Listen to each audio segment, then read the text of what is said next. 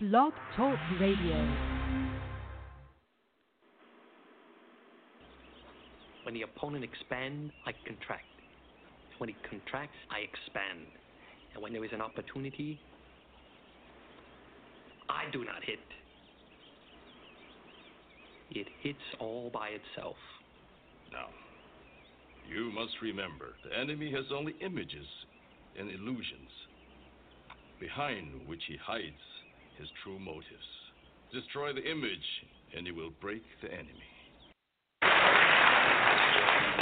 You mentioned President Nixon there. I was reading a piece that Norman Mailer wrote about you recently, where he described you as the second most prominent American, second most prominent after Nixon.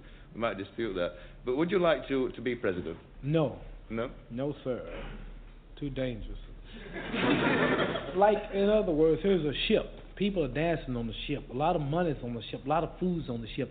And I cannot integrate on the ship. I cannot have equality on the ship. I'm just in the galley working. And I never could get up and see the captain of the ship. Now, all of a sudden, the man tells me, say, come on down. I'll leave out of the galley. I want you to come up here and have something to drink. What do you want? And giving me number one spot. From the galley to the number one spot. I said, this ship must be sinking. Why is he so nice to me now? What moves him to call me up here? Black men have been males now. One might be the president. America's in too much trouble. I don't want that job now.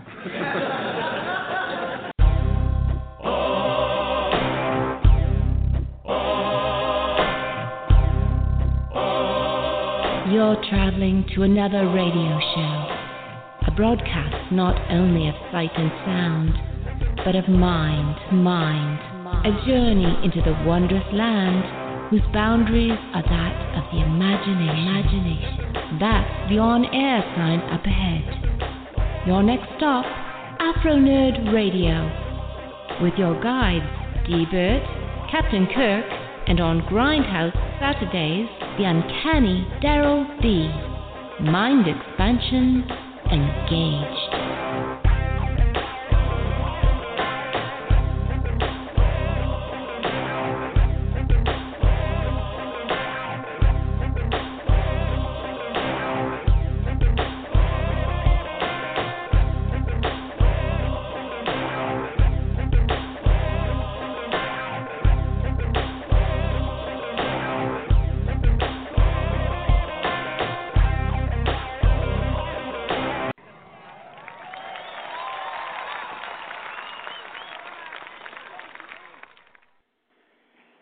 As an additive, the lovely Lanay.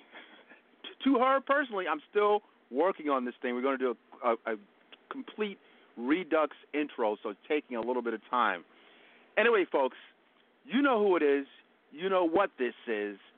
This is the Grindhouse, featuring yours truly, Captain Kirk normally, but he's out on assignment again, but he'll be back on Wednesday. Lanay, and of course, Daryll B. The uncanny Daryll B. I should say the uncanny twins. Anyway, folks, we're going to go to a quick groove. We have some melancholy iconography news to discuss briefly. The greatest of all time passes. Wow. 2016 officially has got to be the worst year on record. I'm just saying that. David Bowie, Prince, Muhammad Ali. It's crazy, folks. It's crazy. Anyway, 646-915-9620. 646-915-9620. Let's go to that urban alt, black rock, psychedelic soul groove. When we get back, we're going to get into the discourse. We're going to talk about pop culture and briefly about Cassius Clay / Muhammad Ali. We'll get to it. This is Bad, Not Good. Ghostface Killer with MF Doom. Ray Gun. We'll give you about 2 minutes. Let's groove.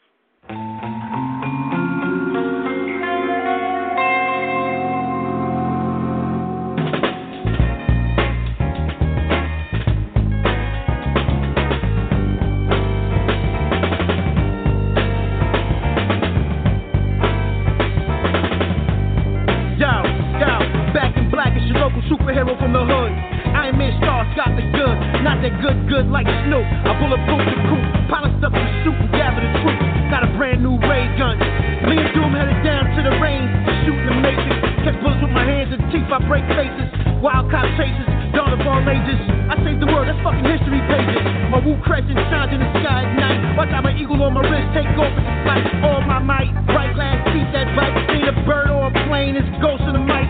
Two hammers in a diamond blade sword. Thicker than the Ford F-150, niggas couldn't lift me. As if, dance, smash, stiff. Metal face, boom, beware, he bear gifts. Dad for the shift, overworked, overtime, jerk, even worn, go for mine. In the dance hall, play the wall like handball, till his pants fall. Brawl to last call, loose cannon, screw strip. Off the rip, this one for the kipper, get chipped. That nigga dig, don't tip the strippers. Full bonds to mask, and slippers. You in Starks, backpack of ammo. Warrior said, let your flag flow, camo. These moves is toys like Whammo. Damn, no chip paint driving on the gravel with the Lambo. Blammo. Maybe something is happening to me. I'm blacked out.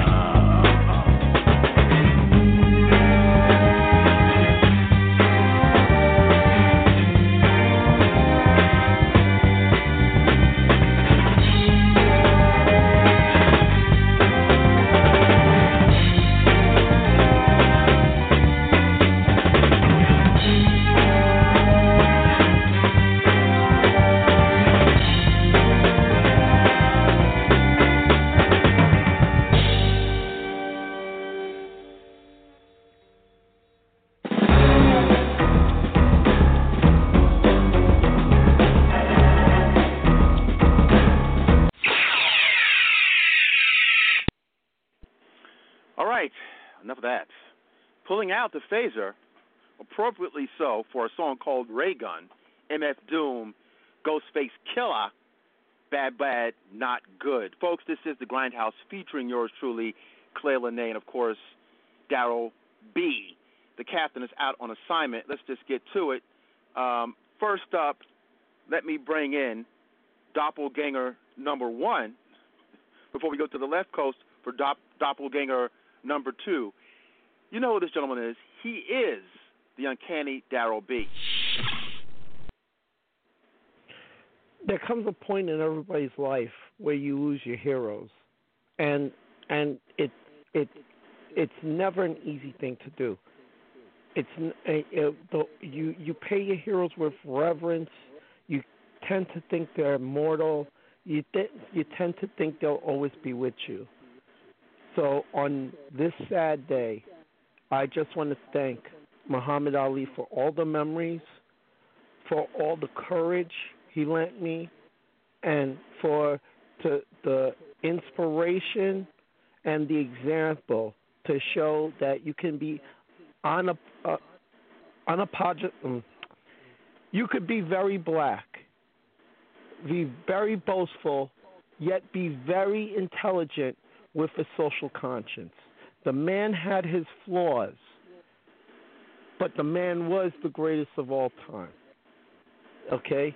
Not just in the ring, but out of the ring. He had his flaws, I repeat, had his flaws. But he also, if you looked at the strength and the delicacy that he did interviews outside the ring, when it came in regards to blackness and to where a black man should stand in America, a lot of you should be sitting down and paying attention right now. Thanks for the time, Afronerd. As always. Now, next up, your doppelganger, the second half of the Wonder Twins. There's a lot of double entendre with this intro, obviously. You know who this young woman is. Young lady, pardon me. She is Claire Lanay. Claire. Hey. Afronerd. How are you? I'm doing okay. How are you? I'm hanging in there, sis. Listen, I want you to do your thing. Oh, man. We'll get into it. I want you to do what you do best, the weekly roundup. And then after that, we'll get into Mr. Ali for a few moments.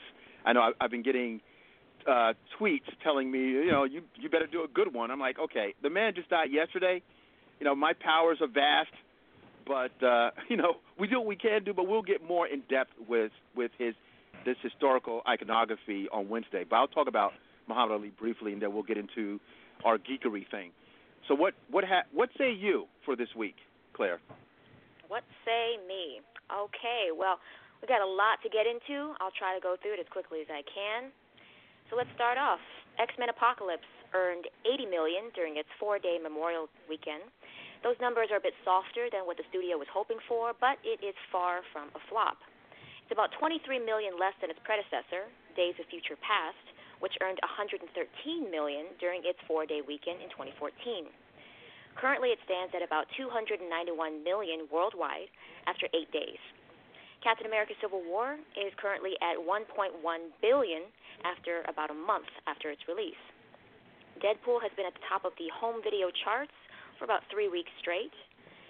Now, there seems to be a pattern of dissension among the ranks on the TV side of Marvel and DC.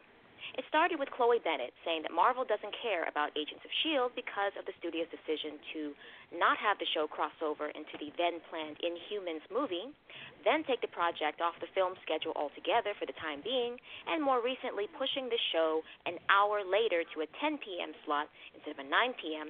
when it returns in the fall. Then came an interview Tom Cavanaugh did explaining all the reasons why he believed Grant Gustin should have been considered for the Flash movie version of Barry Allen. Now we've got Arrow actress Willa Holland calling out Warner Brothers for not allowing any elements of the Suicide Squad movie to overlap with Oliver Queen and company. The notion of a potential crossover was squashed once the show started minimizing or removing characters such as Amanda Waller, Deadshot, Deathstroke, Katana, Bronze Tiger, and Shrapnel. After Seth-Grahame Smith exited the Flash movie, Warner Brothers has now found its new director, Nigerian-American Rick Famuyiwa, whose credits include Brown Sugar, Our Family Wedding, and Dope. More than 2 months after Batman vs. Superman's release, the aftermath can still be seen as the actor who played Alfred, Jeremy Irons, and Watchmen co-creator Dave Gibbons have shared comments regarding their disappointment with the film. Brie Larson is the frontrunner for playing Carol Danvers in the upcoming Captain Marvel movie due out in 2019. The 26-year-old actress won an Academy Award earlier this year for her role in the indie film Room. T.J. Miller of Silicon Valley in Deadpool has been cast in Steven Spielberg's Ready Player One. Miller will be joining X-Men Apocalypse's Ty Sheridan and Star Trek's Simon Pegg in the sci-fi action thriller due out in 2018. Following Warcraft and Assassin's Creed, Jake Gyllenhaal has just signed on to star in the movie adaptation of Tom Clancy's The Division video game. Clearly, he didn't learn his lesson after Prince of Persia. Maze Runner's Rosa Salazar has been chosen to star in the upcoming Alita Battle Angel. James Cameron will produce, and Robert Rodriguez is set to direct. An 8-episode run of the X-Men spin-off Legion has been ordered by FX due to air early 2017. The series will be produced by both 20th Century Fox as well as Marvel Studios. It's been rumored that Disney has ordered reshoots for roughly 40% of the Star Wars standalone movie Rogue One, which is due out this December. While reshoots has become standard practice for big-budget movies, it's been said that executives were concerned that the first cut of the movie had the wrong tone and that they would prefer the prequel to be more comparable with the Star Wars A New Hope instead of a war movie. There's also been speculation that Disney is considering using this as an opportunity to insert a few additional scenes with their newfound young Han Solo actor Alden Ehrenreich. Also in the rumor mill, it's possible that Guardians of the Galaxy has found their villain Aisha. The actress in question to play said baddie is Elizabeth Debicki, who also played a villain in the movie The Man from U.N.C.L.E. last year. Guardians of the Galaxy Volume 2 is due out May 2017. After 2 different attempts at a Hulk solo movie, Marvel could be hedging their bets, incorporating a Planet Hulk storyline into Thor Ragnarok. Universal still owns the rights to the character and has loaned Bruce Banner out to Marvel Studios, similar in fashion to Sony's deal to share Spider-Man in the MCU. only this time it's a bit more complicated because there's a lot more legal entanglements regarding who owns the rights to the character via print, television, film production, and film distribution. Thor Ragnarok is due out November 2017. And speaking of Universal, have the rights to another property that they've owned, namely Namor the Submariner, officially reverted back to Marvel. According to Marvel Chief Creative Officer Joe Quesada, since they are under Marvel's purview, but his response to an interview during Kevin Smith's podcast sounded a little bit vague and might not count as an actual confirmation as of yet. Even if all of this is true, we probably wouldn't see a Namor movie in the MCU until 2020 or later. While Bryan Singer has stated that he needs a break from the X-Men, when really it's us fans who need a break from him, he also mentioned that he's interested in seeing a Mystique solo movie regardless of whether or not Jennifer Lawrence is interested in starring in it. And in weirder news today, wrapping this week's roundup, Anthony Hopkins has just joined the cast of Transformers 5: The Last Night, which is due out June of next year. And that's all I got for you. Like I said, lots to cover. All right. As always, Claire, excellent. Appreciate that. It really makes for our show a hearty meal for the listener, I believe. We're covering all bases, folks, so you have to stay tuned to Afronerd Radio because you're going to get it all. Let's get into this. Let's mix it up a little bit. I want to talk about Muhammad Ali respectfully, and then we'll get into less serious fare. I took a major hit. I'm saying this personally. We all did, but I will say for myself, I took a major hit because folks know that my lead artist, my go-to guy musically was Prince Rogers Nelson. So when he passed a few months ago, a month and a half ago or such, I got hit pretty hard. Folks were coming up to me and asking me, how are you doing? Because they knew I had such an affinity for his music. And he represented my soundtrack. So here we go again with another iconic hero of mine, Cassius Clay, a.k.a. Muhammad Ali, who passed yesterday.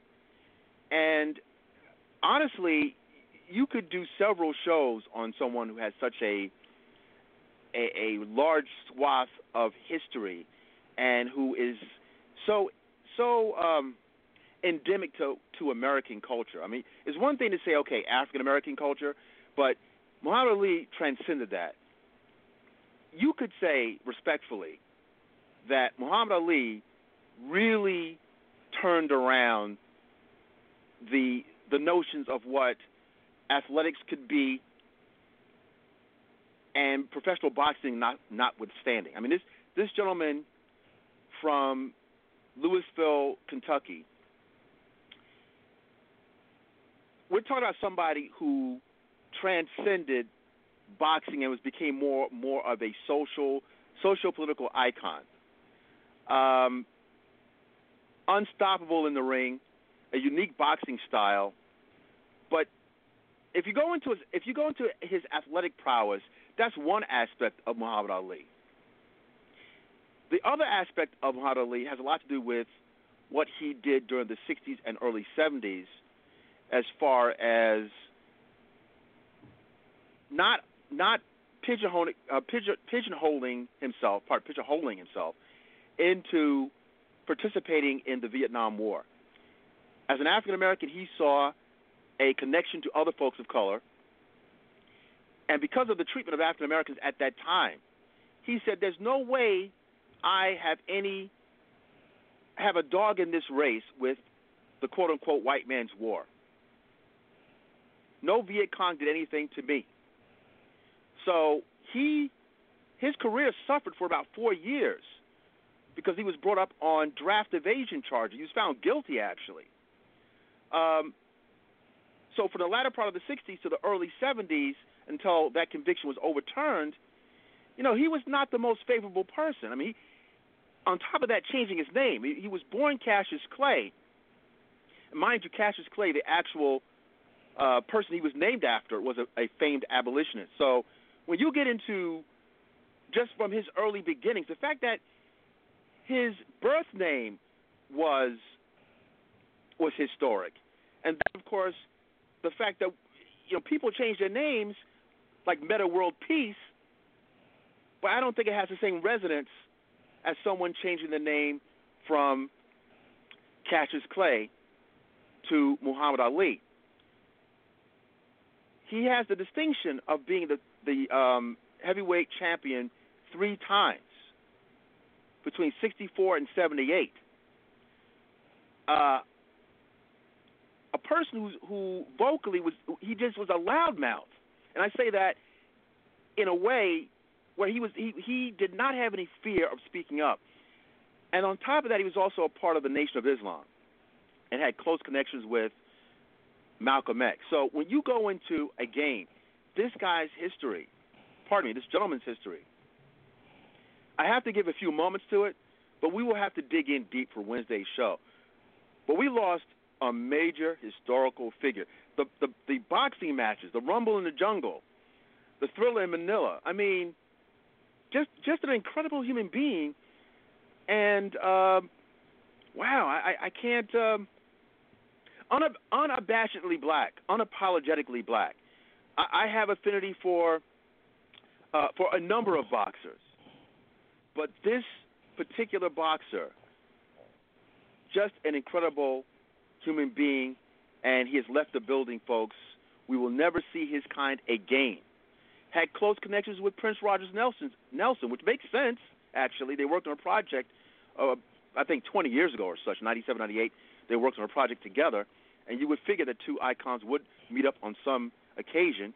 He suffered from Parkinson's disease within the last 20, 25 years, so he has been severely debilitated. And that infamous, quote-unquote, loudmouth, we didn't really hear that. So he was on the decline for some time. Just a really, I'm incredibly sad. This year has been a very difficult one for me. Very difficult. We will pick this up again on Wednesday because there's just not enough time, and I want to give all due respect to his prominence. That's it. We will pick it up again for Wednesday. But I wanted to just throw a couple of things out to the audience to remember that this man was no joke. He was a historical person that we will be talking about for another couple of 100 years, certainly. Daryl, let's get into this. All right. Let's get into this. I want to talk about actually something that the lovely Claire Lanay brought up. Prince Namor, the Submariner, one of my favorite characters. And it's interesting that Joe Quesada, Marvel's CCO, that he kind of hinted at this, but we still don't know, the full legal meanderings with this thing. But I'm led to believe that if you threw it out there like that, that it's pretty much going to go in a certain direction with that character. I'm already seeing some folks of note that are putting their hats in the ring right away. So I'm intrigued about that. But what do you think about where he could fit in the Marvel Universe now that Agent Carter is gone? Although I see that Haley Atwell, that she still has a lot of affinity for the show and the character, and she's still talking about Agent Carter. But I would have liked to have seen a Namor in, the 1940s. But, But what do you think is going to happen? And that might be a way to bring Agent Carter back. Have it happen the next mission they do, the big budget this. You can't do a series, we do a movie for like $30-40 million, all right? And have one of Agent Carter's missions go awry, and she discovers Atlantis. And she discovers Namor. And that's way back when, and we could set it during the Cold War, because remember, Peggy lived through all of this time, so she's had a lot of adventures. You could actually use her as a touchstone to get Namor in, similar to how they use in the comics when they reintroduced Namor for for the current audiences in, I believe, 1960, right after Fantastic Four, around, I want to say... I think Fantastic Four number 4? Yeah. Where they used Johnny Storm, Human Torch, discovering Submariner, and then boom, kicks off everything with and that's how he became intertwined with the Fantastic Four side of the universe. See, all this time, I thought Namor's rights were Fox, because Fox had everything connected to Fantastic Four. It wasn't until 3 years ago that we found out, no, Universal has both Hulk and Namor. So I was like, oh boy. But then seeing Hulk in Avengers gave hope to, hey, maybe we could pull off an Atlantis thing. Now, hey, we can really pull off the Atlantis thing now, which will be kind of hilarious because DC is going full bore with Aquaman. So, not to throw any shade DC's way here, but everybody and their mom knows about Aquaman. Whether it's true dumb, corny jokes about his powers, whether it was Super Friends, whether it was JLU, everybody knows that. What the majority of the mainstream don't know about, they don't know Namor. They know him with Fantastic Four. But do you guys know about his war with the this other hero that comes from Africa? We know him pretty well. Oh, yeah, that's right. Atlantis was at war with Wakanda. Because Namor as Phoenix kind of destroyed Wakanda. And then to retaliate, Wakanda kind of laid waste to Atlantis. So yeah, him and Black Panther might have an interesting meeting or two in the MCU coming down later on the line. You know, there is, again, he's got ties to whether it be his Oracle Industries fighting with Stark Industries, you know, that was Iron Man. Whether it be the Defenders, which the team makeup was him, Silver Surfer, Hulk, and Doctor Strange. Oh, yeah, Doctor Strange has a movie in November. You know, whether it be him being on the Invaders with this lesser-known duo named Captain America and Bucky. You know, so Namor has got ties to just about everybody in the Avengers Marvel Cinematic Universe right now. You know, so again, Marvel's had so many successes in characterization, they can introduce him possibly anywhere. Hell, if the Ragnarok Planet Hulk theory didn't come, I had a story in my head about where Hulk's plane actually landed, which would have been outside of Atlantis, and we could have used that to introduce Namor. But we got him. Namor's in the fold. Nothing to worry about. Let's see how everything develops. And because they got the rights back, hey, I think I know another hero that may appear during Infinity War. Just saying. Back to you, Afronerd.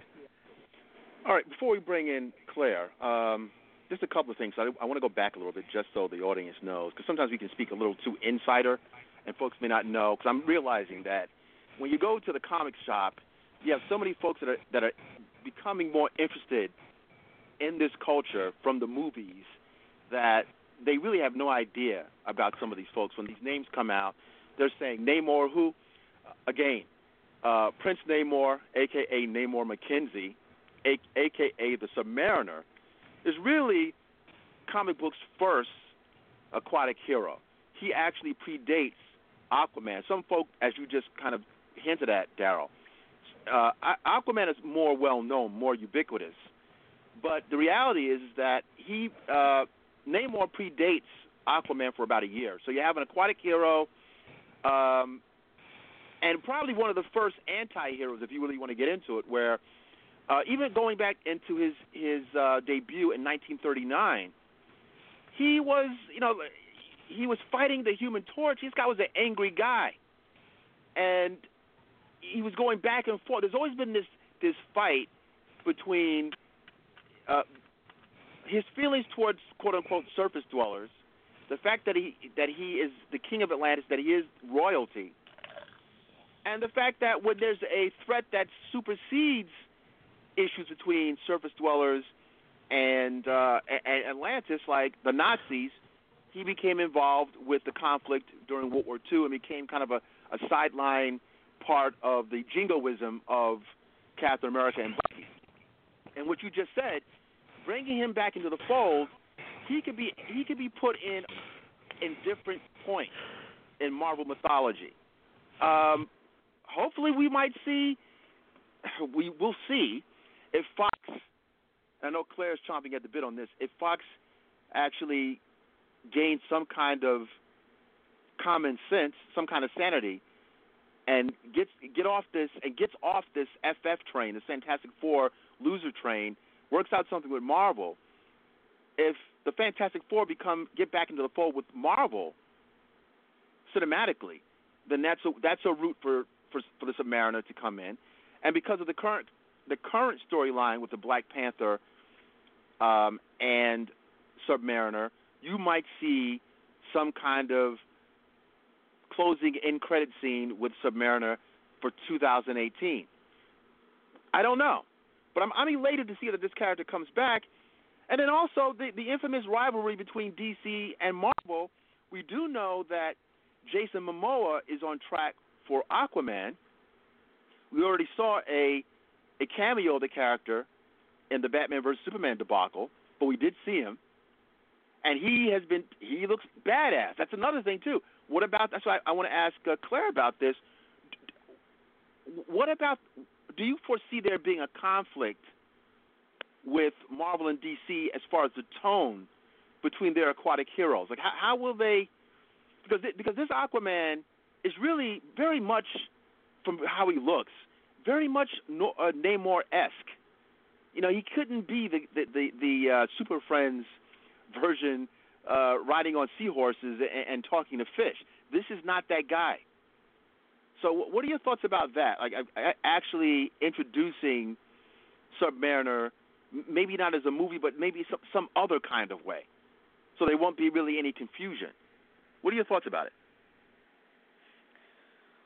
Well, I just think the timing is it's pretty interesting, right? We know that Jason Momoa is set to lead this whole Aquaman, franchise, probably, I think, 2018. So even with 30 seconds, 20 seconds on the screen, it definitely gives you an essence of what is to come. And you're right, he does look like a badass. This is not a super hokey, super friendly, super smiley Arthur Curry. But, I've had a lot of people tell me that they were actually hoping that Jason Momoa would be Prince Namor. Because that's true, too. The look, the exotic look, the physicality, the presence. I had a lot of people, hoping against hope that something would work out sooner in terms of Marvel's deal with Universal. But as I had mentioned before, that is a contract even more complicated than the agreement that they have with sharing the Hulk. But it only seems fitting, right? It only seems fitting that now all of a sudden, like you said, this is not anywhere near as popular or brand name recognition, familiar in terms of Aquaman. Not many people have ever heard of this guy. But in terms of how to differentiate the two characters, that'll be interesting. There's time. And I've said this even with Fantastic Four.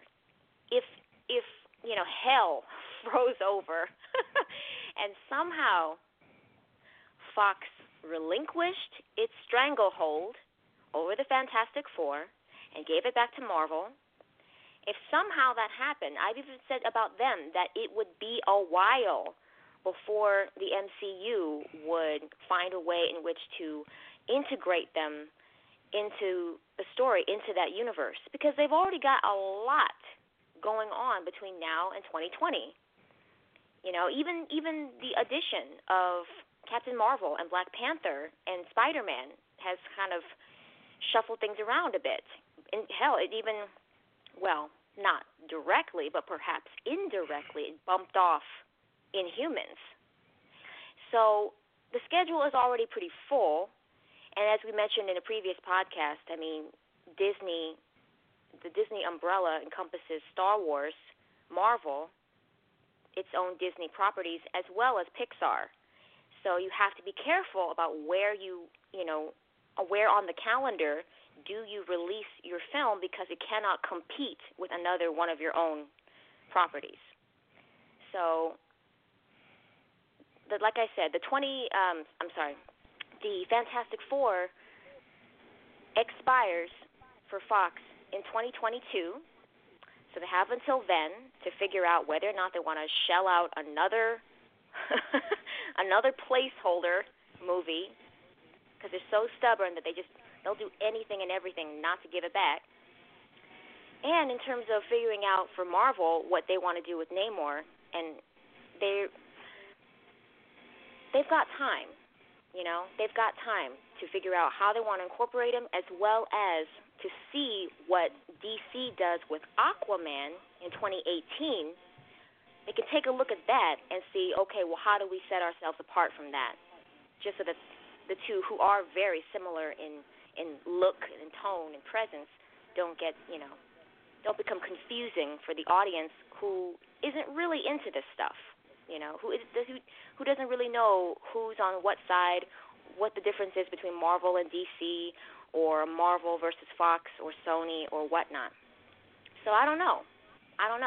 But I am excited, because already we've got some people showing a lot of interest. We got fan people already putting up their top picks of who they want cast, and I'm very pleased to see that a lot of folks are interested in seeing someone of color. So as long as that happens, hey, I'm all for it. Let's do it. Yeah, and again, we've had issues with Marvel, all of us collectively, and now it's you kind of owe us one on this one, Marvel. So they may need to go in that direction. And again, Jason Momoa, they kind of did a reversal on this, because Namor has always had an exotic look. So it would be more commonsensical to go in that direction for a minority actor to portray this character. We've already seen two gentlemen of Asian descent who, their names are floating about. With Aquaman has always been, dare I say, a Nazi poster boy in water. I hate to be so blunt, but that's what he looked like. And you would imagine, but the reality is that once you see Jason Momoa, it's like, oh, okay, that makes sense.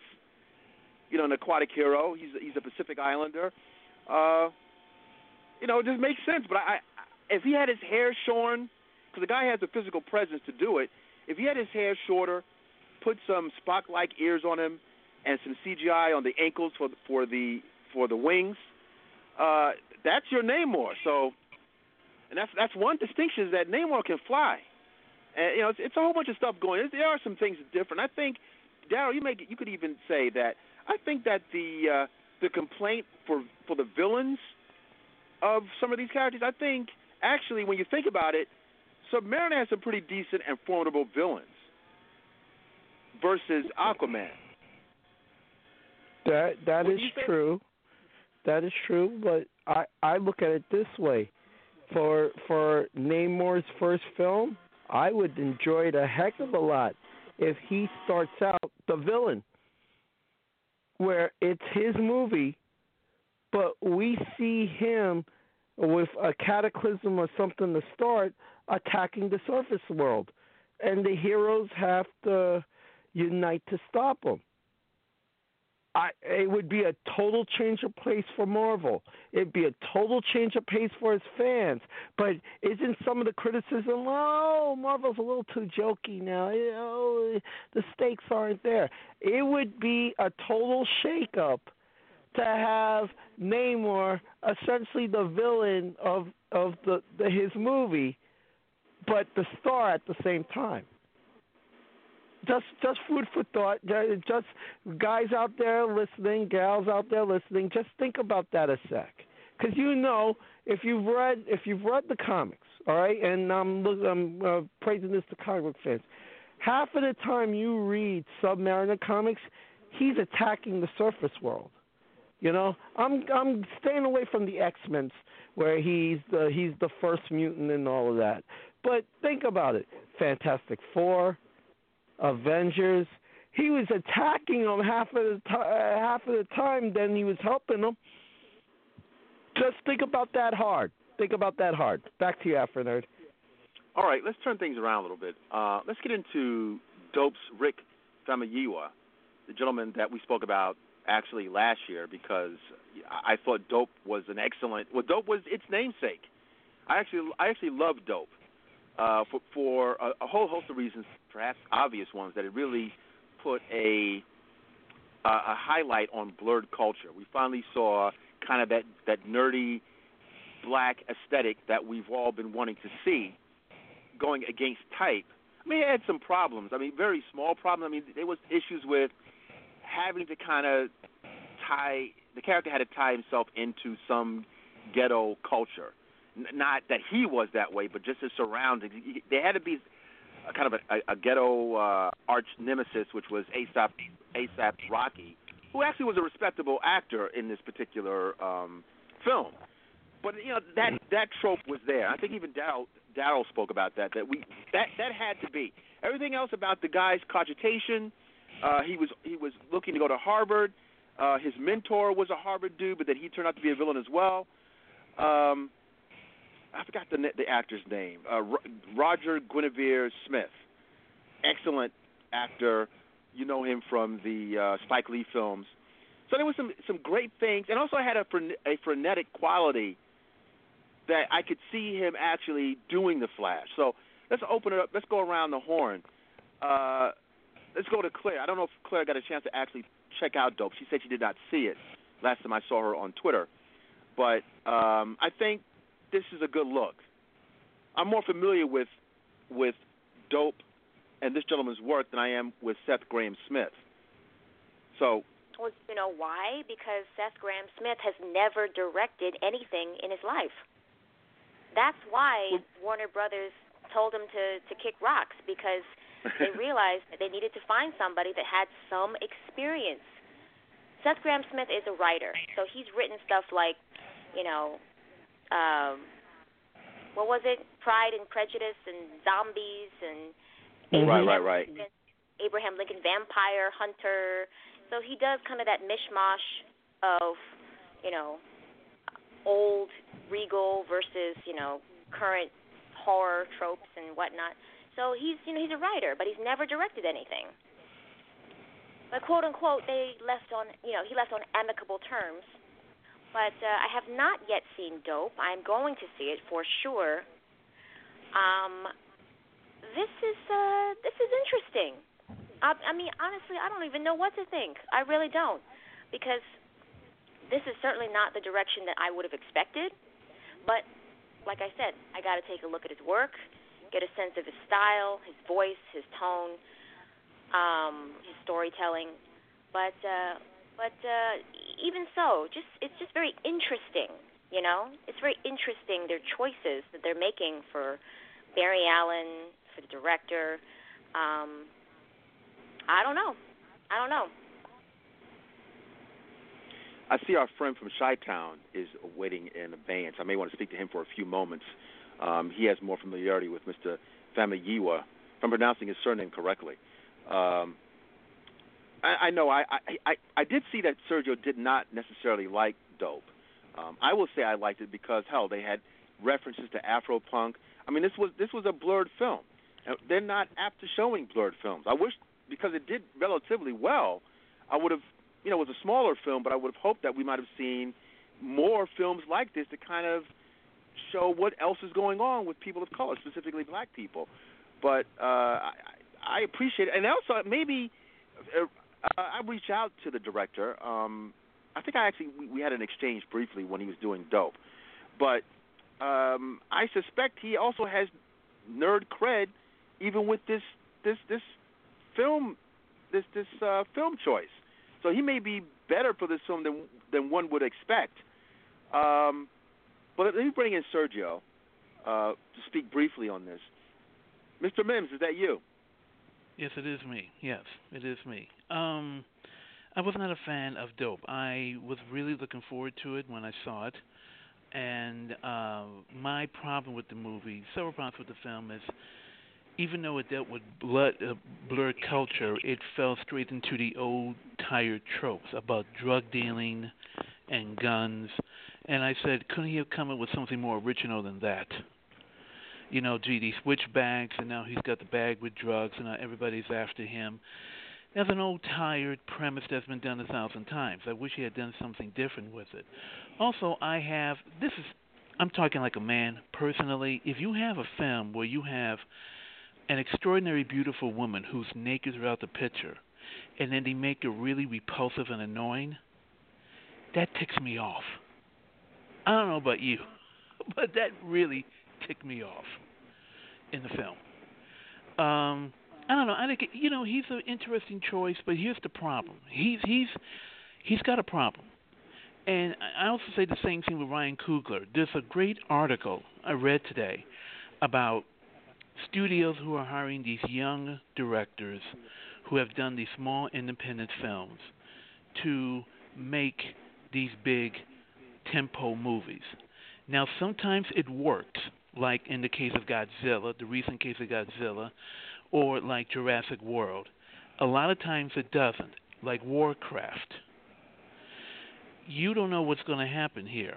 And studios like to hire these young directors because they like to push them around. And a lot of these directors are in a bind because the usual type of movies they make, these lower budgeted, mid-level films, studios are making less of, which means that either directors like, directors who make these kind of films, either they have to hustle to raise the money to make a movie, or they wind up directing commercials, or they go into something other line of work. So when they get an opportunity like this, of course they're going to take it. But the project, for example, you mentioned Rogue One. Well, from everything I've heard, is that Garth Edwards, I believe his name, the guy who did Godzilla, he really made a really interesting film. And he made his own picture, which Disney did not want. They want Disney product. They want something that's going to fit in line with everything else. And to be honest with you, is he directing the new stuff? I don't know. Or did he bring in another director, uncredited? I don't know. This is the problem that the young director I know how to pronounce his name, has with The Flash. Hope it works out well for him. I want to see a brother succeed, but... Hello, Serge? Serge? Yes. No, I thought you were cut off. It sounded like you were cut off for a moment. Okay, no. You said you wanted to see him succeed. You said you wanted him to succeed, and then that was it. I want to see him succeed. Of course, I do. I'll say this, and I'll bring Daryll back in because I was getting some feedback from his mic. I think really it's hit or miss now, because you have someone like Zack Snyder, and I know Claire knows where I'm going with this, who had a track record, had a biography, and he was given autonomy, and look what you got. And then if you get a younger cat that's hungry, who knows how to follow directions, if the studio suits have a successful product and they say they want you to just execute, I don't know what to say about that. I mean, I understand one's right to self-determination. I understand that. But I also understand on the business side that, hell, if this is working and the fan base is for the most part satisfied, don't screw it up, follow our lead. The MCU, the Marvel Cinematic Universe, for all intents and purposes, they got it right. And there are folks that are not even a part of that universe that are trying to channel their success. Everyone wants to do crossover films now. There's even, speaking of Universal, you know this as a cineast, Sergio, that the beloved Universal Monster franchise, that now they're trying to work a way to revisit that with their own kind of monster Avengers, for the lack of a better, connection, that they're trying to do that. Everyone's trying to do the Marvel way. So Marvel has, they kind of know what they're doing, and if you execute what they say, hopefully young Master Coogler will do that. It is what it is. It's giving these young folks a shot if they're talented enough. I'm somewhat open because Marvel really hasn't screwed up, and even if they did screw up, it would be few and far between. Nothing lasts forever, but I can handle a screw up for Marvel right now because they've had such a lengthy track record right now, TV and movies and otherwise. See, but here's the question: how long is that going to last? How long is that going to last? Well, because nothing lasts forever, but they got $10 billion. People are thinking like, well, this is coming out in 2018, and this is coming out in 2019. I'm like, wow, well, really? Listen, the issue, the deal, because you're not into this, but respectfully, but the deal is that they already mapped out this plan. They mapped out this plan, and they have $10 billion in success to show it.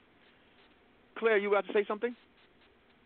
I was just going to jump in terms of I might not have read the exact same article, but I do know what you were referring to, Sergio, in terms of this trend of studios giving very green directors who don't really have much under their belt these huge franchise films.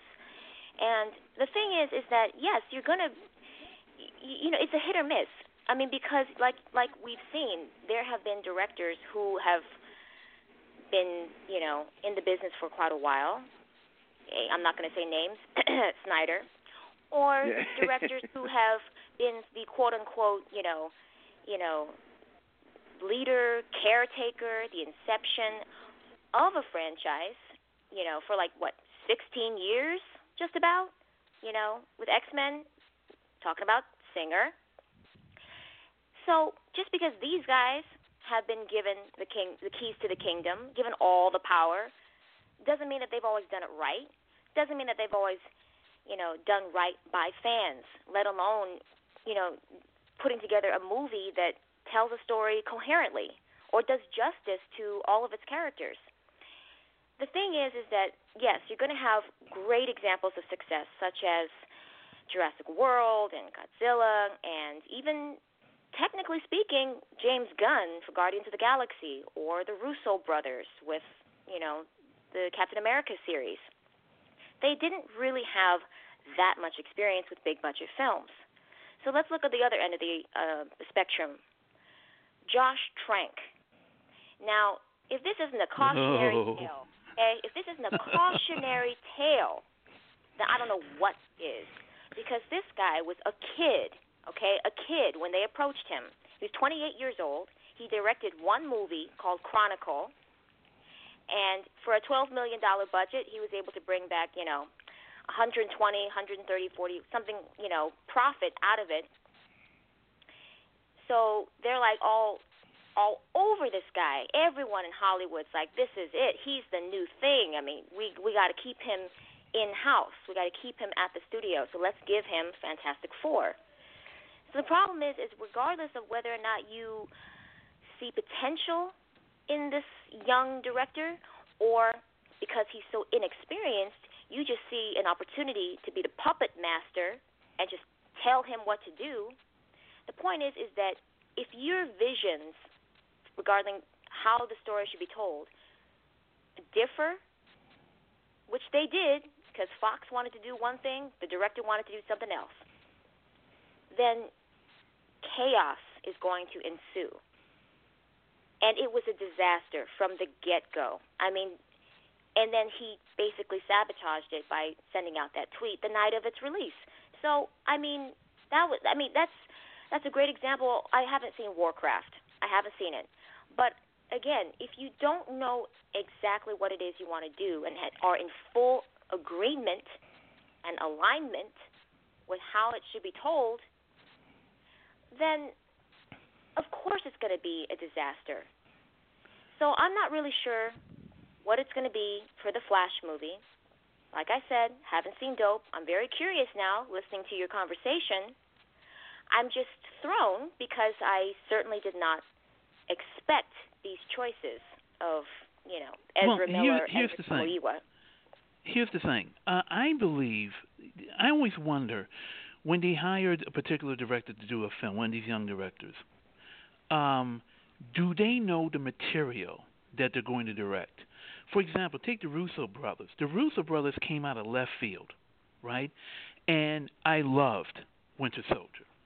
I think Civil War is tremendous. I've seen it already. And I said, the Russo brothers, I guess they really know that Marvel universe for them to do it so well.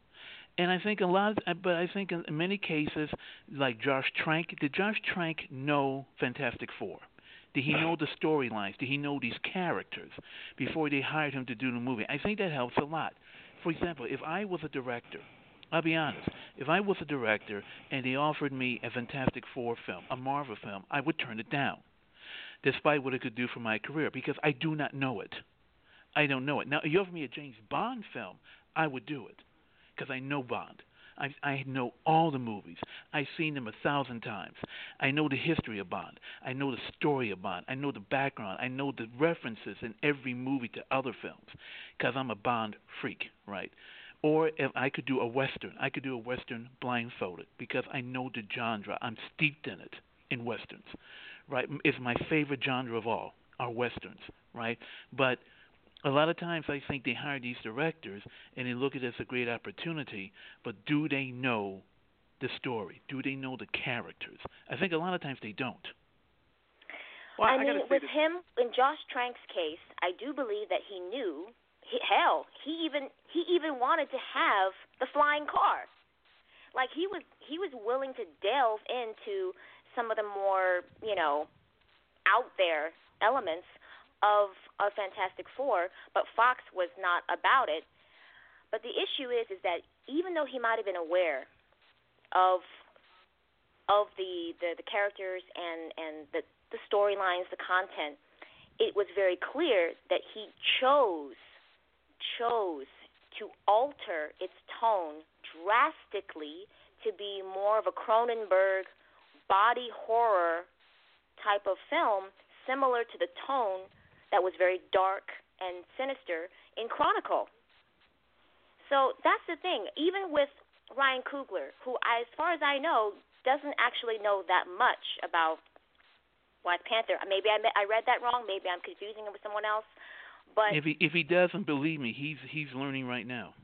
Absolutely. You're going to do your research. You're going to be educated. You're going to go through the ropes of all the different, material and content and archives. But it's about whether your vision for the story is in alignment with what the studio wants. Does that mean it's necessarily right? Do I think that Fox is right on the money all the time? No, I don't. But what I'm saying is that if you're always clashing and fighting, like, oh, I want this actor. No, well, we don't want this one. Well, if it's always kind of, this battle, this negotiation, then I can't see how it would succeed. And that's a great example of how to crash and burn.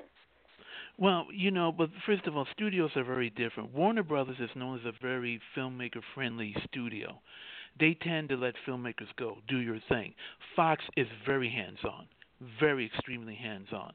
The guy who directed Wolverine, oh gosh, I forgot his name now, the South African director, Gavin Hood, he complained after the film came out how Fox just, everything was second guessed by them. He told the story about once they shot a scene in a set.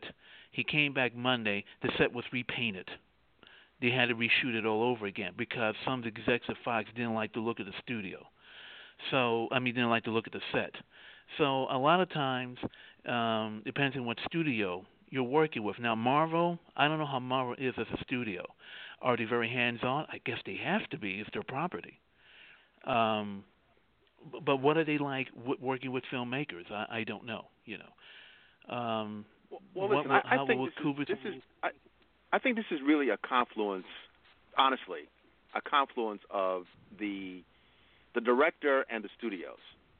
I could definitely see a comparison between Fox and DC, or Fox and Warner Brothers, that you have these directors that come aboard, they have their own style, their own vision, and you have studios that really could care less about the source material, because the X-Men, although they're making money, they're really not what we would expect from a Marvel-produced situation. So you have the studios doing their own thing, or they have their own vision of reinterpreting the source material, and then you have these directors that also have, they may or may not have knowledge of the source material, but even if they did, and I think Trank had knowledge of it, as Claire had said, he already had his intentions to change things around. He had a multiracial familial experience, and that's to be applauded, but he wanted to translate that through this Fantastic Four. So he had an agenda. Fox could care less. That's why that sucked. Zack Snyder, he had an agenda. He wanted to deconstruct Superman and Batman, just like Trank wanted to deconstruct Fantastic Four. And you had the studios that could care less. They just want to make money. Whereas Marvel is more adept in translating their source material. They're more interested in actually translating what they know, what they created, to the film, and it pleases the audience. That's just simple and plain. Anytime you stay close to the source material with this genre, for some reason, miraculously, people are shocked that it makes money. The fact that Deadpool made almost $1 billion as a less than tertiary character is shocking to people, whereas people said, well, that's Fox doing a Marvel movie. Fox actually did a Marvel movie. That's why they did. That's why it made money. If you choose to deconstruct the source material, it's not going to work. Simple and plain. Let me bring in Daryll. Daryll, did I say anything that was incorrect on this? Well, you guys forgot one major point, and this is why I don't stick up for Trask. Early on, in that, he told Mara, oh, you don't need to read Fantastic Four literature to do this. Right there, you lost me. Because if you're going to do a Fantastic Four film and the actress doesn't know anything about Sue Storm or anything, hand her a damn Fantastic Four comic book, please. You don't go and tell one of your actors, no, you don't need to read and know about the character to do this. Really? Right there, well, I was not sticking up for Frank at all. And frankly, he hated her. He hated that choice. Fox forced him to cast her, and he forced Fox to cast Miles Teller to play Reed Richards.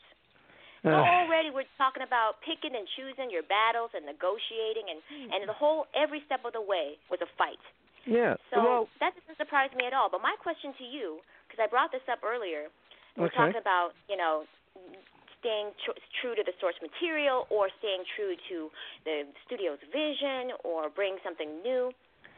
So now that we're hearing these rumors of people having to reshoot 40% of Star Wars Rogue One because the studio feels it's not the correct tone and that they want it to be more light compared, similar to Star Wars Episode 4, A New Hope, the predecessor, compared to what the movie cut is, which is more like a battle. It's more like a war movie. It's more espionage-like. It's so they're going to reshoot almost half the movie before December. I mean, what are your thoughts on that? Let's put it this way: as a sci-fi fan, as a fan of the first two movies, 4 and 5, folks. When I say first two movies, it's Star Wars and Empire. Right there, everything ended until The Force Awakens for me. Okay. This is not supposed to have the same tone. And right now, Disney is letting their Warner Brothers show. Okay? This is very serious business here. This is an espionage film. This is a film where people will die. This is a film where people are going to get eviscerated. You're going into deep enemy lines to steal the plans for the super weapon, which everybody knows what the super weapon is right now. But if you remember Star Wars and how they described they got the plans, we lost a lot of good people getting these plans out. That's back in the original film when they were given the briefing. How did we get the plans? We lost a lot of good people getting these plans out. So how are you going to make that lighthearted? Once I heard that, I was like, Disney, have you learned nothing from Warner Brothers? Have you learned nothing of what the fans have done to Warner Brothers every time they screw up the direction of these things? No. We're going to do it with this. If this is an espionage kind of darker movie, then it doesn't affect 7, 8, and 9. All right? But Disney, again, this is where I'm 100% in Edgar Wright's corner. All right? You can tell a different story here with a different tone, and it won't affect the other movies. You know, this is supposed to be a flashback type film to a specific event in Star Wars lore. And you want to reshoot it to make it lighter? How is this different than Batman, Superman, you're saying, oh, we're going to add more shots in to make it R?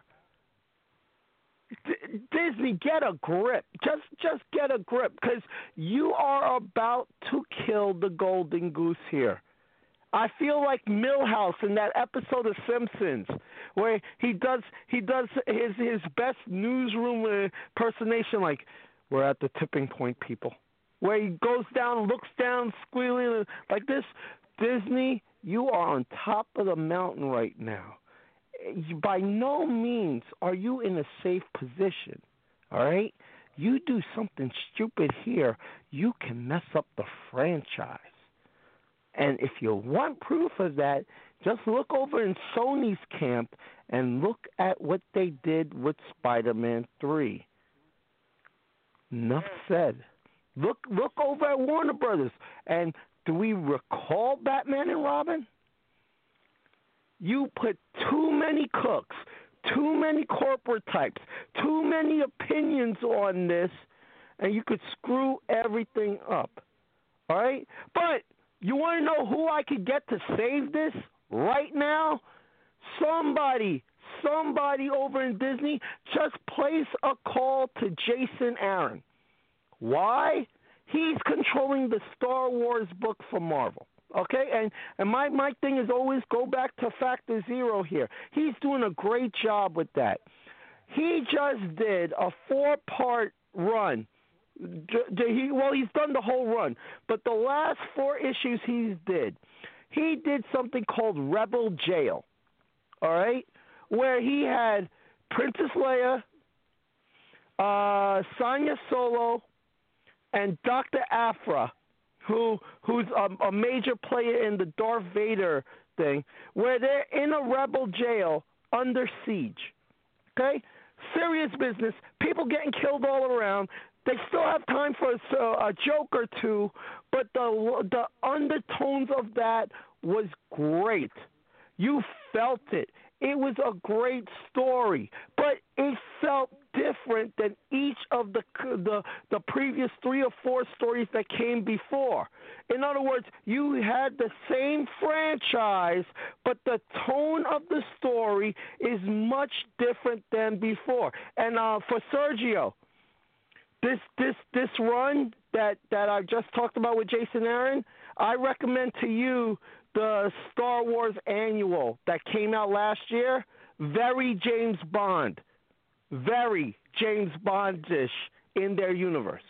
So just look it up. Jason Aaron did that too, okay? It was a very James Bond type story, and it's tied into this story, okay? But that's a way you could tell a different story under the same umbrella where you can maintain some jokes, but the tone is much different. The problem with Disney, the problem with Warner Brothers, all right, on the that problem note, with okay, Daryl. I know. I'm just saying. I know. Let me just end it on this, okay? everything does not have to be uniform. Go ahead, Afronerd. That's what I wanted to say. Sorry about being long-winded. Apologies, but we have folks. This is the Grindhouse edition of Afronerd Radio, featuring Claire Lanay, yours truly, and of course Daryll B. The indefatigable Captain Kirk is out on assignment. Our friend from Shadow and Act, Sergio Mims, is waiting in abeyance. He's on hold. We're going in and out of pop culture and comic book stuff and films and so forth. Let's go to a quick groove for about 2 minutes, take a break. I want to also answer Claire's question about Rogue One. As someone who is on Team Star Trek, I will say this, and I always put this out there as a phrase, reading the room. These studios should learn how to read the room. I'll leave it at that. I'll explain after this group. This is 1960 what? 1960 what? Gregory Porter. We'll be right back.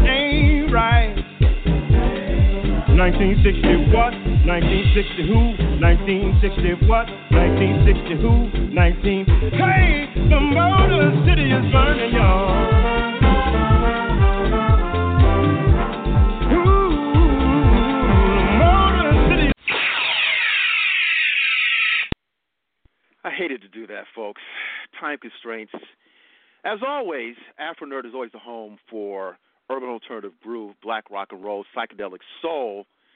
That was the mighty Gregory Porter, 1960 what? This is the Grindhouse edition of Afronerd featuring Captain Kirk normally, but the captain is out on assignment. But the Wonder Twins are in effect. Doppelganger 1, he is Daryll B, and Doppelganger 2 from the left coast, of course, Claire Lanay weighing in. I hated to cut off Daryll, but we have time constraints, and we kind of got to get through some of this stuff. There's a lot to discuss, and I really want to try to do our best in edifying our audience. I'll just say briefly to Claire's question when she was talking about Rogue One. You know, I'm not really a Star Wars guy. I will say episodes 4, 5, and 6 I was into. 1, 2, 3, perhaps with the rest of the geek population, not so much. Didn't really dig 1, 2, and 3.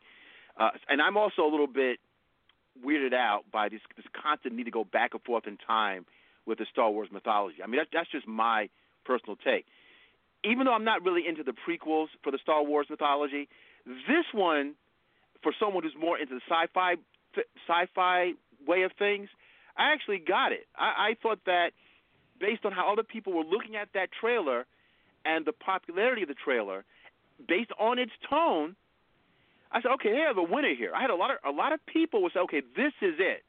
Now, the reshoot's not that dissimilar from the Suicide stuff on the WB side. What are you doing? What are you doing? People already got it. They already got it. For some reason, I know Claire knows what I'm talking about because we go back and forth with this quite a bit in our conversations. This inability for the suits to kind of read how the vibe of the culture or the vibe of people, that befuddles me. I don't quite get that.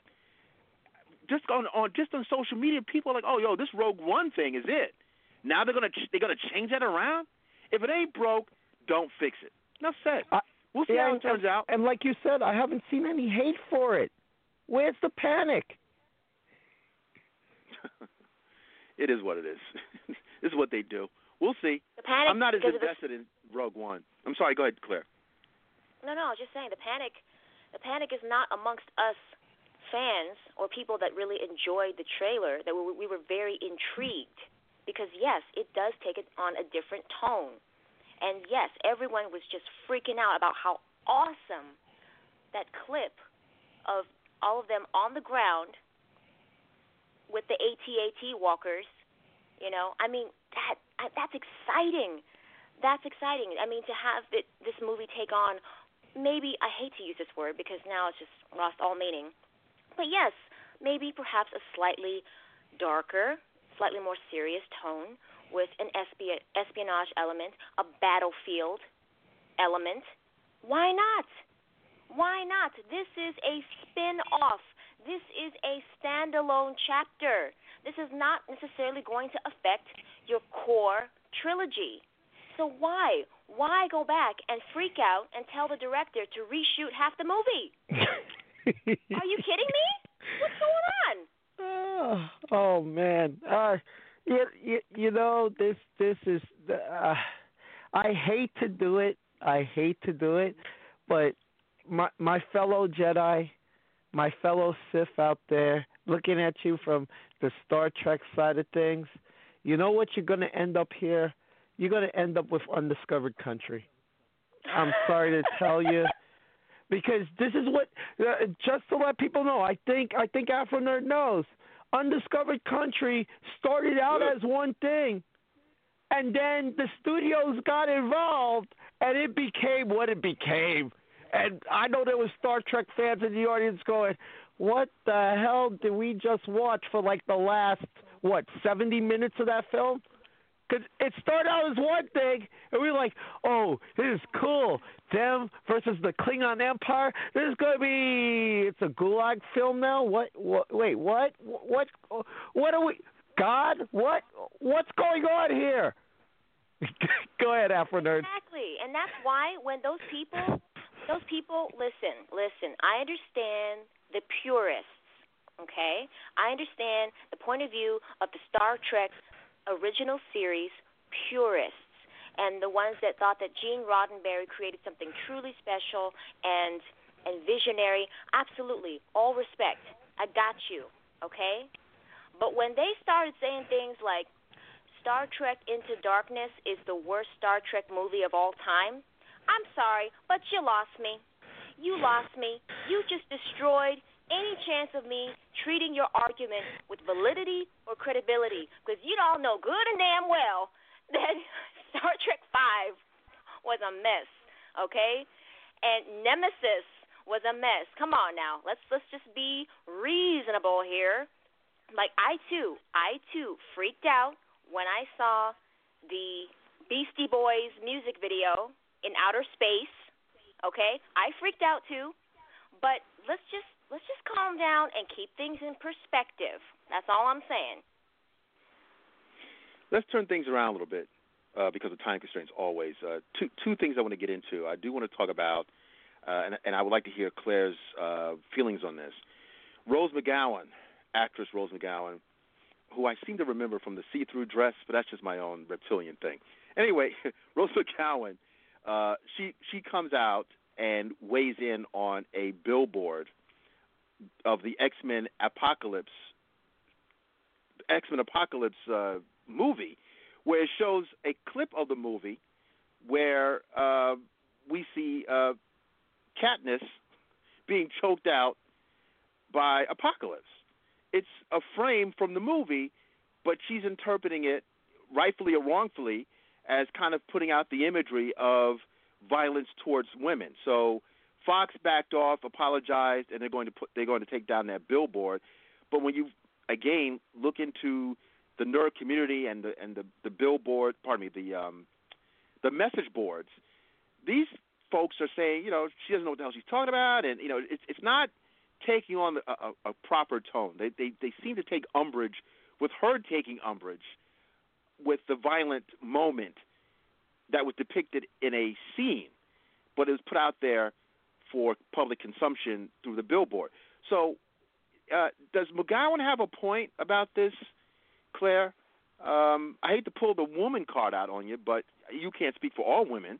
But is there an issue? I mean, with this depiction, or is it much ado about nothing? Or what are your honest thoughts about what she's saying? I'm going to take umbrage with all of you, with all of these people.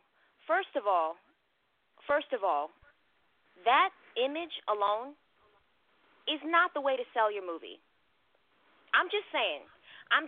You have got so many other great posters and all this other marketing material that they've done to put up on billboards. Does it really have to be a single shot, a single frame from the movie of the villain choking out, Mystique, a.k.a. Katniss Everdeen? Really? Why that? But in terms of Ms. McGowan and all the other social justice warriors calling a foul, I think you're kind of overreacting. Now, like I said, I see both sides of it because, frankly, I don't understand why that would be considered, an effective means of using that visual to sell the movie, to get people to come see it. But for her take on it, I'm like, honey, calm down. This is not about, casual violence against women being okay or justified, making it look cool. All right? I don't know. I'm shaking my head. And the fact that, of course, Fox apologizes, the whole thing to me is funny. I can't take any of them seriously because that poster should never have been used as a means to advertise the film in the first place. And she trying to, make herself relevant by, crying and screaming and hollering about how this is offensive to women and blah. No, honey, no. Just sit down because you don't really understand the fact that is what the movie, entails. That is a direct image from the movie. So if you freaking out about that, then okay, so I guess you ain't going to see the movie. Fine. But when women do this, when social justice warriors do this, complain about every little thing, you make so much noise that no one listens to us when we actually do have a valid complaint. So that's my take on it. As you were talking, it would make me think of something else too. McGowan, I almost feel like McGowan could have been an opportunist. Like, in other words, you're complaining about this, but would you have opted to replace Katniss and put on that blue makeup? I could imagine her say, so do you want my neck to be a little bit more enticing for you to put your hand around? I'm saying this comically, but I'm wondering how angry would she be if she were Katniss, if she had gotten that part? Would she be complaining if she were on the opposite side of that paycheck that Katniss is getting? I'm just wondering. Exactly, because if you're on the receiving end of all that money and royalties and residual payments of your image being used, then how likely are you to complain then? how upset would you be? When was the last time she's worked? Can anybody tell me? Charmed? Yeah, that's about it. I mean, she was out there. I mean, she was a major player, but unfortunately, Hollywood isn't kind to actresses, past 35 or whatever the age cutoff is, which is wrong within itself. That's a problem. I don't know what to say. I mean, I understand where they're coming from, but I guess my issue was, having seen the film, that wasn't the crux of the film. Like, in other words, the film wasn't about violence towards women. It was really about empowered heroes of varied genders and so forth fighting each other.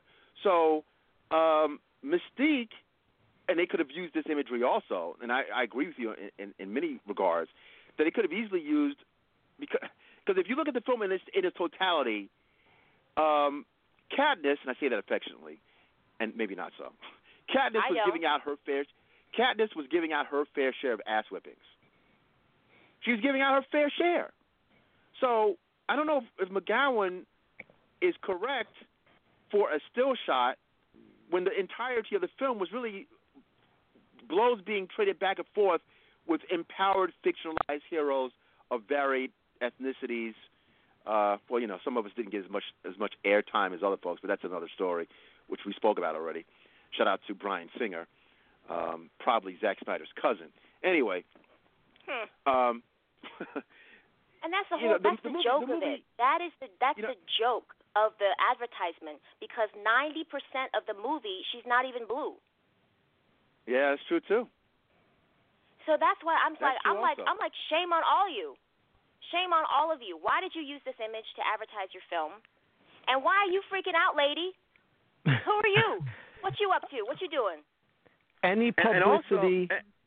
And also, I think something. And so, hold on, real quick, Daryl. Go ahead. And I tell you something else. That's also funny about the Hollywood machinery going on here with Singer.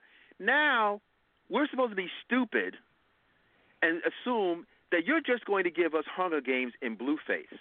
That's what you're going to do, because you're talking about a Mystique solo film, but we didn't ask for that.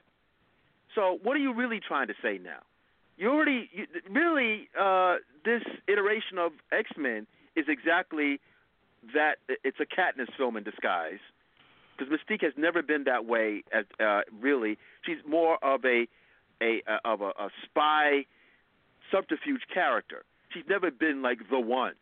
She's never been the one. Savior. So why are you making her the one? Is it more about the character, or is it more about the actress and her ability? It's more about the actress.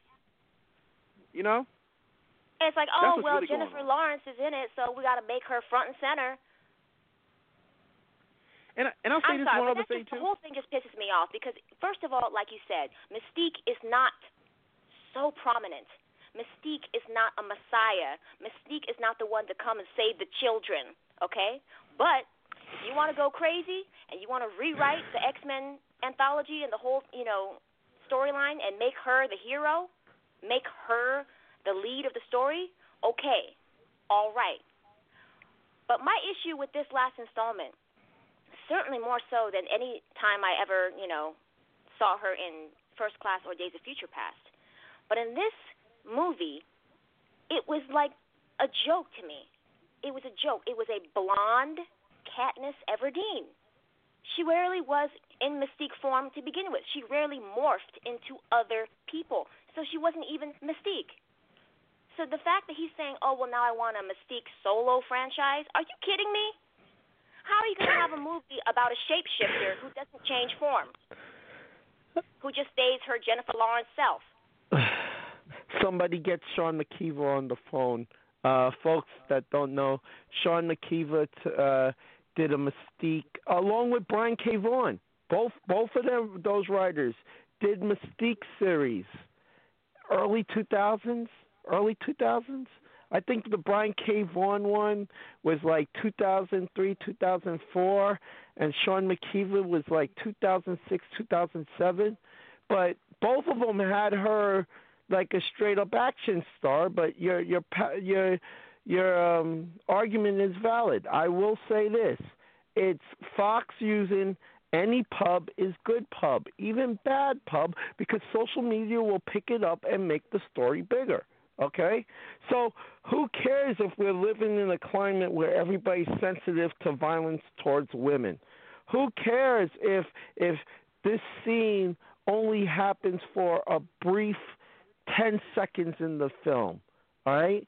If anything, this is playing up those conspiracy rumors that Singer really just wants to do a Mystique film, because after all, this film was a Mystique film. It wasn't an X-Men film. It was a Mystique film. Let's call brass tacks here. You know, so hey, we leave it alone. We're going to drop the ball. Oh, they issued the apology now. Now that the billboard has gone viral across the world. Now that it's been argued and debated about on Fox News, on CNN, on MSNBC, on BET, on local newscasts everywhere. People talking about it. Fox got what they wanted. They got to knock off Civil War or any other news off the page for a while everybody's arguing about this billboard that's connected to X-Men Apocalypse. That's what they wanted. They got what they wanted. And Rose McGowan, like a sucker, fell into this. Fell right into this and gave them free advertising. Back to you, Afronerd. No, she's complicit. She's complicit because she's getting her little 15 minutes of fame as well, because she sure as hell ain't getting it from anywhere else. No, you know who the sucker is? We the sucker. We the sucker. Good for you, Fox. Good for you, Fox. Good for you, Bryan Singer and Simon Kinberg, you hack of a writer. Y'all took my money. You took my money. Good for you. I got to say this quickly, too. Listen, I can appreciate the fact that she's looking at a still photograph, and because we saw this with the Killing Joke also. The Killing Joke, was it the Killing Joke, Daryl? Or something recent, where they showed the Joker. I think they went back into the Killing Joke. No, the Batgirl cover. Right, the Batgirl cover. Yeah, they referenced the Killing Joke with the Joker. And she's cowering and looking menacing. He's menacing, and she's looking frightened. A disempowered woman looking frightened, as if death is imminent. That's that issue. I mean, when you start to see that as an imagery, I understand that. I guess the issue is, if you're going to deal with equality. Didn't she get raped or something? Not in the Killing Joke. I don't think. She was shot and paralyzed. They alluded to that there was some sexual things, but there was never shown on page. They showed stuff on the photographs that was selectively and creatively blocked that gave you the impression that she was sexually molested, even raped by the Joker and his goons, to further twist the knife into Commissioner Gordon and by proxy Batman. But it was never shown back then, literally on the page. Take that however you want to do it. It was intimated. But the story does not end well for Barbara, right? No, not at all. Okay, see, that's how it's different. For a long while, it doesn't end well. That disempowerment, whereas this image from X-Men does not. Well, yeah. Well, the X-Men image is just a moment in time. It's not the entirety of the film. Like, I don't know. I would have preferred if McGowan weighed in on it, having seen the film. You can't really comment on a still photograph. Although, if you want to use that still photograph, like you said, to market your film, that may be a question. I guess I know, as a man of color, how I looked at it. I have to go there sometimes. Is damn, when one person raises their mouth about imagery, somehow people capitulate and they make changes. When we're rife with imagery that is highly offensive, highly questionable, and there's a debate about it, and no one's really backtracking on it, not nearly enough. That's where I feel like we need to scrap a lot of things where the imagery is not a good one. That's one thing. So I kind of understand where she's coming from, but I'm like, damn, this is a moment in time, and try living in our skin where we are always put in a subversive positioning all the time. Now, she threw that out there, by the way. She threw that out there. She went to this whole thing about, well, what if it was a white man choking a black man, or what if it was a gay, straight person choking a gay person? I mean, she went to all this whole power dynamic thing. So she has a point, but that wasn't the film. If the film had that, there are films that actually portray that to the present day that everyone on this show fight against, and we don't hear anything from her. Okay, so it's one thing for this film not to be that. It's another thing for the culture to be exactly that for their films in their entirety, and no one listens. You know, so I think she has a point, but I don't know. I don't know. I wish she would have seen the film, and maybe they should have. They could have easily used countless badassery moments where Katniss was doing her thing, but I'm not inclined to have her be the central figure of her own series. Now I'm just looking at this. I remember the X-Men when I was more into them, when they were less ubiquitous as they are now. And I'm going to read this quick thing about who Mystique is, which this is not Jennifer Lawrence's version. When you look up Mystique on Wikipedia, it says implicitly, just to make sure I'm not hallucinating, it says, throughout most of her history, Mystique has been a supervillain, founding her own brotherhood of mutants and assassinating several important people involved in mutant affairs. At one point, she mentions that she is over 100 years old. Mystique is the mother of the villain Grayton Creed, Nightcrawler, yada, yada, yada, adoptive mother of Rogue. The way that Rebecca Romaine Stamos, or Rebecca Romaine now, the way she portrayed her, and she was mostly in blue in the early iterations, I thought was more faithful to the character than Jennifer Lawrence and that whole. And we also know what's going on there too.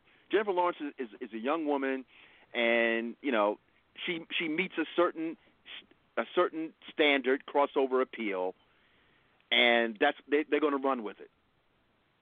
That's what it is. That's marketing. She's the it girl. You know, that's what's really going on. But you know, the thing is about Fox, Lauren Shuler Donner, during some of the interviews that she was holding to promote Days of Future Past, it became obvious listening to these interviews between her and Kinberg and Singer that the reason why they don't have any consistency at all in their timelines. I mean, hell, we saw that with End of Days of Future Past. Stryker is not the one that retrieves Wolverine from the river. When the eyes turn yellow, obviously, we are meant to believe that that's Mystique. I mean, Mystique, right. Mm-hmm.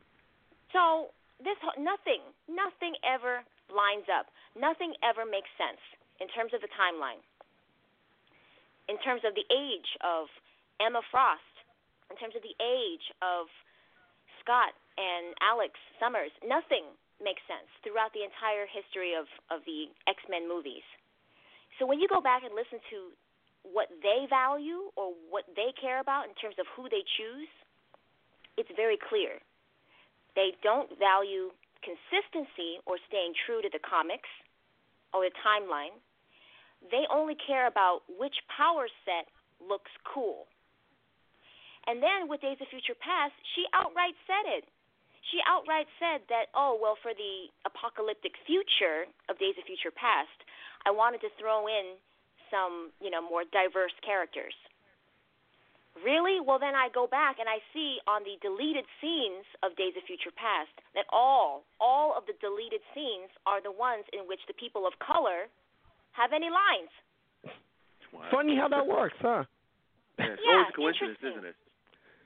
And now you're telling me that, the one and only Jubilee scene is the deleted. Okay, you know what? I'm done with y'all. I'm done. Folks, to the listening audience, I see quite a few people are listening by their phones. As always, if you'd like to join in on the discourse, simply press 1. That way we will know that you'd like to join in. And again, the phone number is 646-915-9620, 646-915-9620.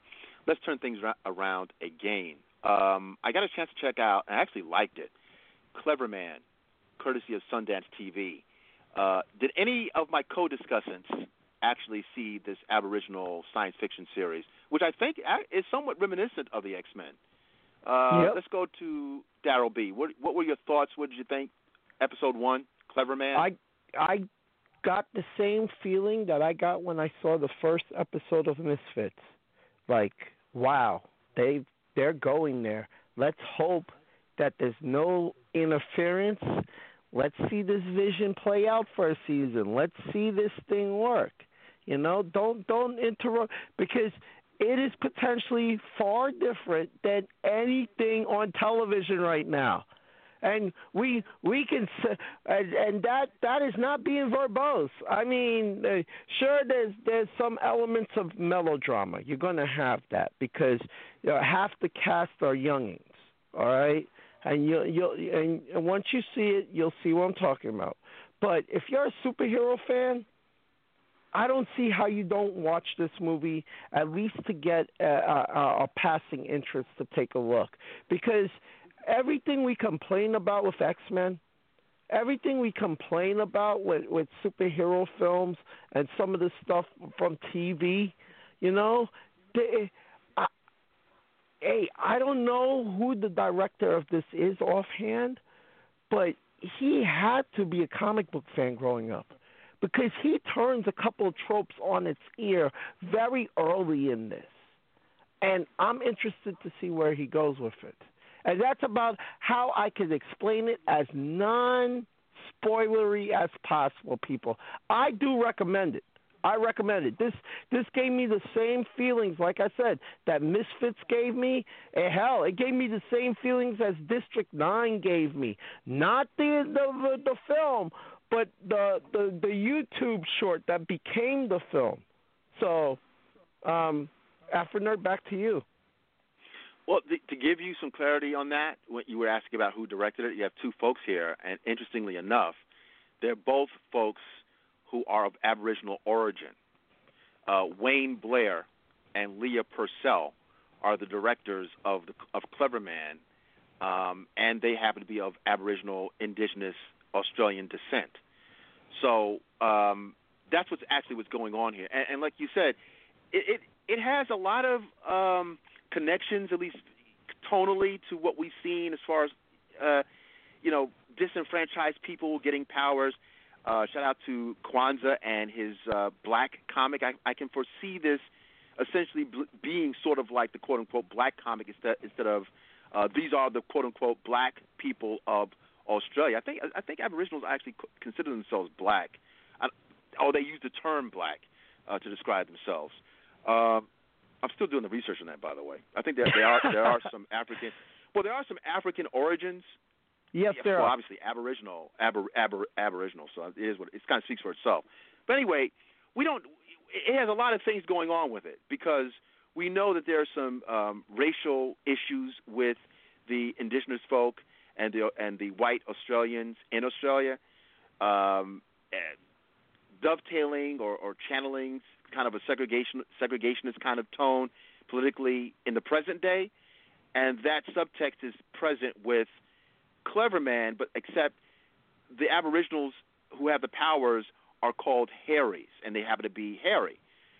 They're hairy and they're empowered, mystical. It's violent. There's some parts I was like, whoa. The main character, something happens to him, that was like, ooh, that's pretty brutal. I like it. I mean, so far, listen, when I see folks of color, not that I have to be so politicized, but I find myself being more engrossed in it. You do need to see yourself. You do need to see people of color where it's like you're engrossed in it. You don't have to always have, and we have white listeners, but they have to understand, always seeing white males especially being the hero, always having the answer. Even white audiences are tired of that, because it gets to be it's tropey. To do something with different people, different cultures, different locales makes it interesting. So this whole slice of life, even though it's episode 1, I was into it. Claire, did you happen to see Cleverman? I did not, but I will definitely have to check it out. You said that's on, what, Sundance TV? Sundance. Okay. Don't you okay, worry. I got you. I got you. Okay. I got you. Don't worry. Okay. All right. Yeah, I would suggest you see it. I think when is episode 2 coming up, Daryl? It should be this week sometime. I think it was because of Memorial Day. They put off. They reshowed, just like with Preacher. They reshowed the pilot a couple of times, but the next fresh episode should be this week. All right, turning things around again. Two topics quickly. One, I got to talk about this briefly. You know, I spoke about this on Wednesday, and for some reason it keeps on nagging at the craw of my neck with Snoop Dogg, Calvin Brodus weighing in on the Roots reboot. I have to mention, actually, I wish I had captured the audio of Mario Van Peebles being interviewed on the Reverend Sharpton radio show. He went into this whole thing because I believe he directed episode 2 of the Roots reboot on the History Channel. I think it's on several networks.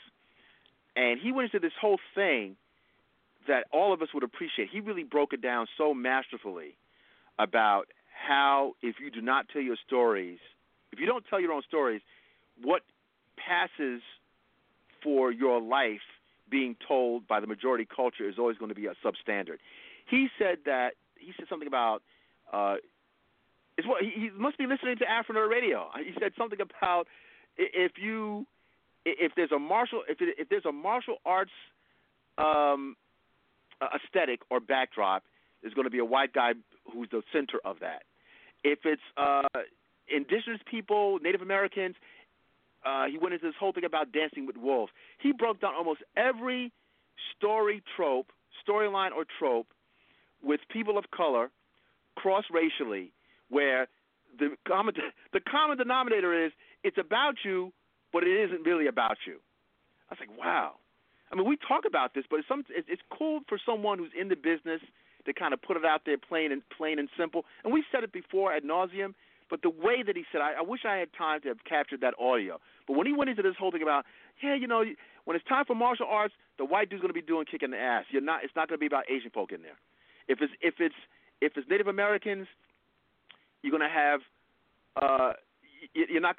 Who was the star of Dance with Wolves? I can't think of his name right. Kevin Costner. Kevin Costner. He's the Native American proxy because your red behind is not going to be there at the focal spot.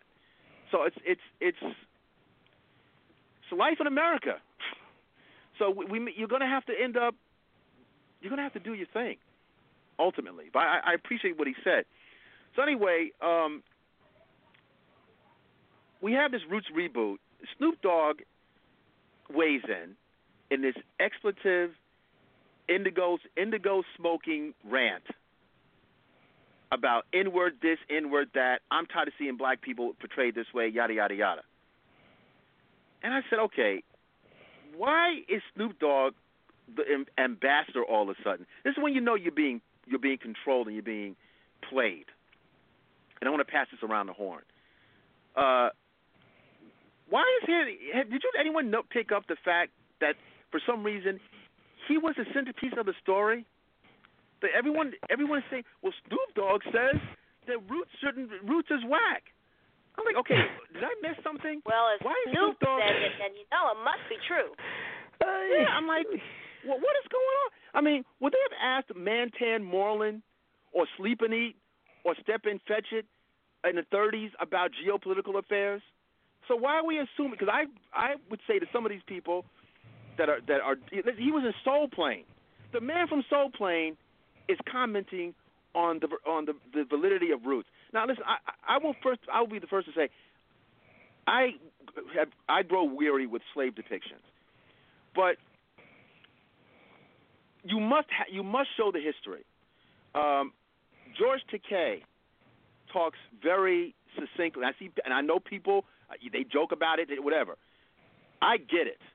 When he talks about internment of Japanese people during World War II, and how his family was uprooted as a child, and how businesses were lost, lives were ruined. They were Germans and Italians living in America. They were not interred.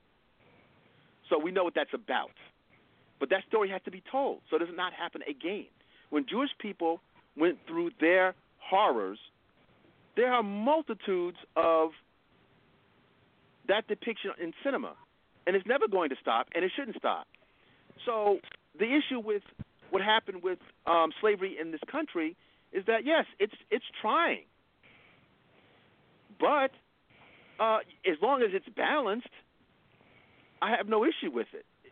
What happens with minority folk, unfortunately, is you end up being perceived that, oh, this is the thing, and we stay with that. Oh, this thing with empire, this empire, we got to get another one.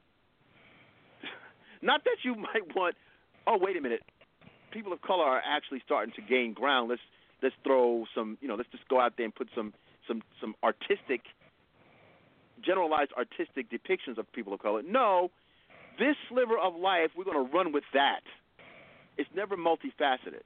But for Snoop Dogg to be the crux of the story, who's being played here? What is that? I thought no one said anything about why he's the spokesperson all of a sudden. And you actually chose the perfect guy to talk about this with, or perfect guy to give an example, because believe it or not, there were people opposed to George Takei taking part in, I forget the name of the Broadway play, but it had to do with Asian internment during World War II, specifically Japanese Americans that got interred, and they turned it into a musical / play type thing, and he said he felt resistance from the Asian community about doing this, and Takei had the perfect response, like, it's our history. We can't deny it. But in a way, if I help enlighten, then maybe it will never happen again. Okay? Hey, Snoop, when you criticize this type of movie, I often turn, and I like your music, Snoop. It's facetious as heck, but it's great for parties and all of that. But when was the last time you made music that enlightened people? That's all I want to know. When you rip something like Roots and say, oh, I'm tired of that, this is the problem I have with you guys on certain tiers. All right, if you're gonna rip something, yes, it's entertainment, but it's also a pseudo historical tale. It's also something to make you look at your life a little deeper too. All right, once you throw that stone at that glass house, guess what? Those inside the glass house can look right back directly at you and go, what have you done, sir? Back to you, Afronerd. Yeah, quickly. I can see this a couple different ways. In terms of George Takei, I absolutely respect the fact that he took on that project because, yes, it is important to address and acknowledge that this happened and that it should never happen again. We must educate and enlighten people that may not realize or may not appreciate or may not know. So I'm all for it. Okay? Because honestly, off the top of my head, I cannot think of that many films that would depict that sort of story. Off the top of my head, I can think of a bunch of black slave movies. Hell, we got at least one black slave movie every year at the Oscars. Yeah. So, listen, with all due respect, I don't believe that anyone should be ripping on this, but I'd be lying if I didn't say that I, too, have become weary of constantly seeing these movies churn out. Listen, I'm very excited for, what Nate Parker was able to accomplish in terms of the Nat Turner story, and he's even changing the meaning of the title Birth of a Nation, which for 100 years has had a very ugly connotation. So listen, I can appreciate that. I can give her props to that. I can give respect to that. But I'm tired of seeing black people in that light. Aren't you? Yeah. I mean, I think what it is that it's like spinach. You do need spinach and vegetables, that kind of thing. You need that. But at the same time, you need a full meal. And we're not getting a full meal. So it's more of you need it because people need to be informed. For informational purposes, you got to have these films going on. But it can't be the sole story. And what happens, unfortunately, with minority folk is that you're not treated like a full human being. You're perceived as, okay, this is what you're about. You're not multifaceted, and we're just going to run with this trend. You're treated as a trend, so you're not perceived as being seen as anything else. And that's what's at issue here. I want to quickly go to something else because we got our 4 minutes remaining. Courtesy of hold on. I see our friend. 4 minutes remaining. Now the calls start to come in. 484, welcome to the Grindhouse. Hey, it's Q. Hey, I know you got 4 minutes left. You got 4 minutes. I just want to say, you, Claire, Daryl, you're on point with the slave trope. I don't want to get rid of them, and that's why I get so furious when I hear folks talk about they want to criticize Black Panther. That's why we need to shut up about that. Yeah. Because that is we want to complain that all we see is slaves, but then when they deign or condescend to give us something new, what do? We do what we do best. We complain. I'm done. I'm done. Yeah, we're our own worst enemies in that regard. Well, you got the. I mean, I'm not so sure about the actresses because I'm not a real big Taraji P. Henson person. But the one about these NASA black female mathematicians in the 60s that were able to chart the route to the moon that many folks are not aware of.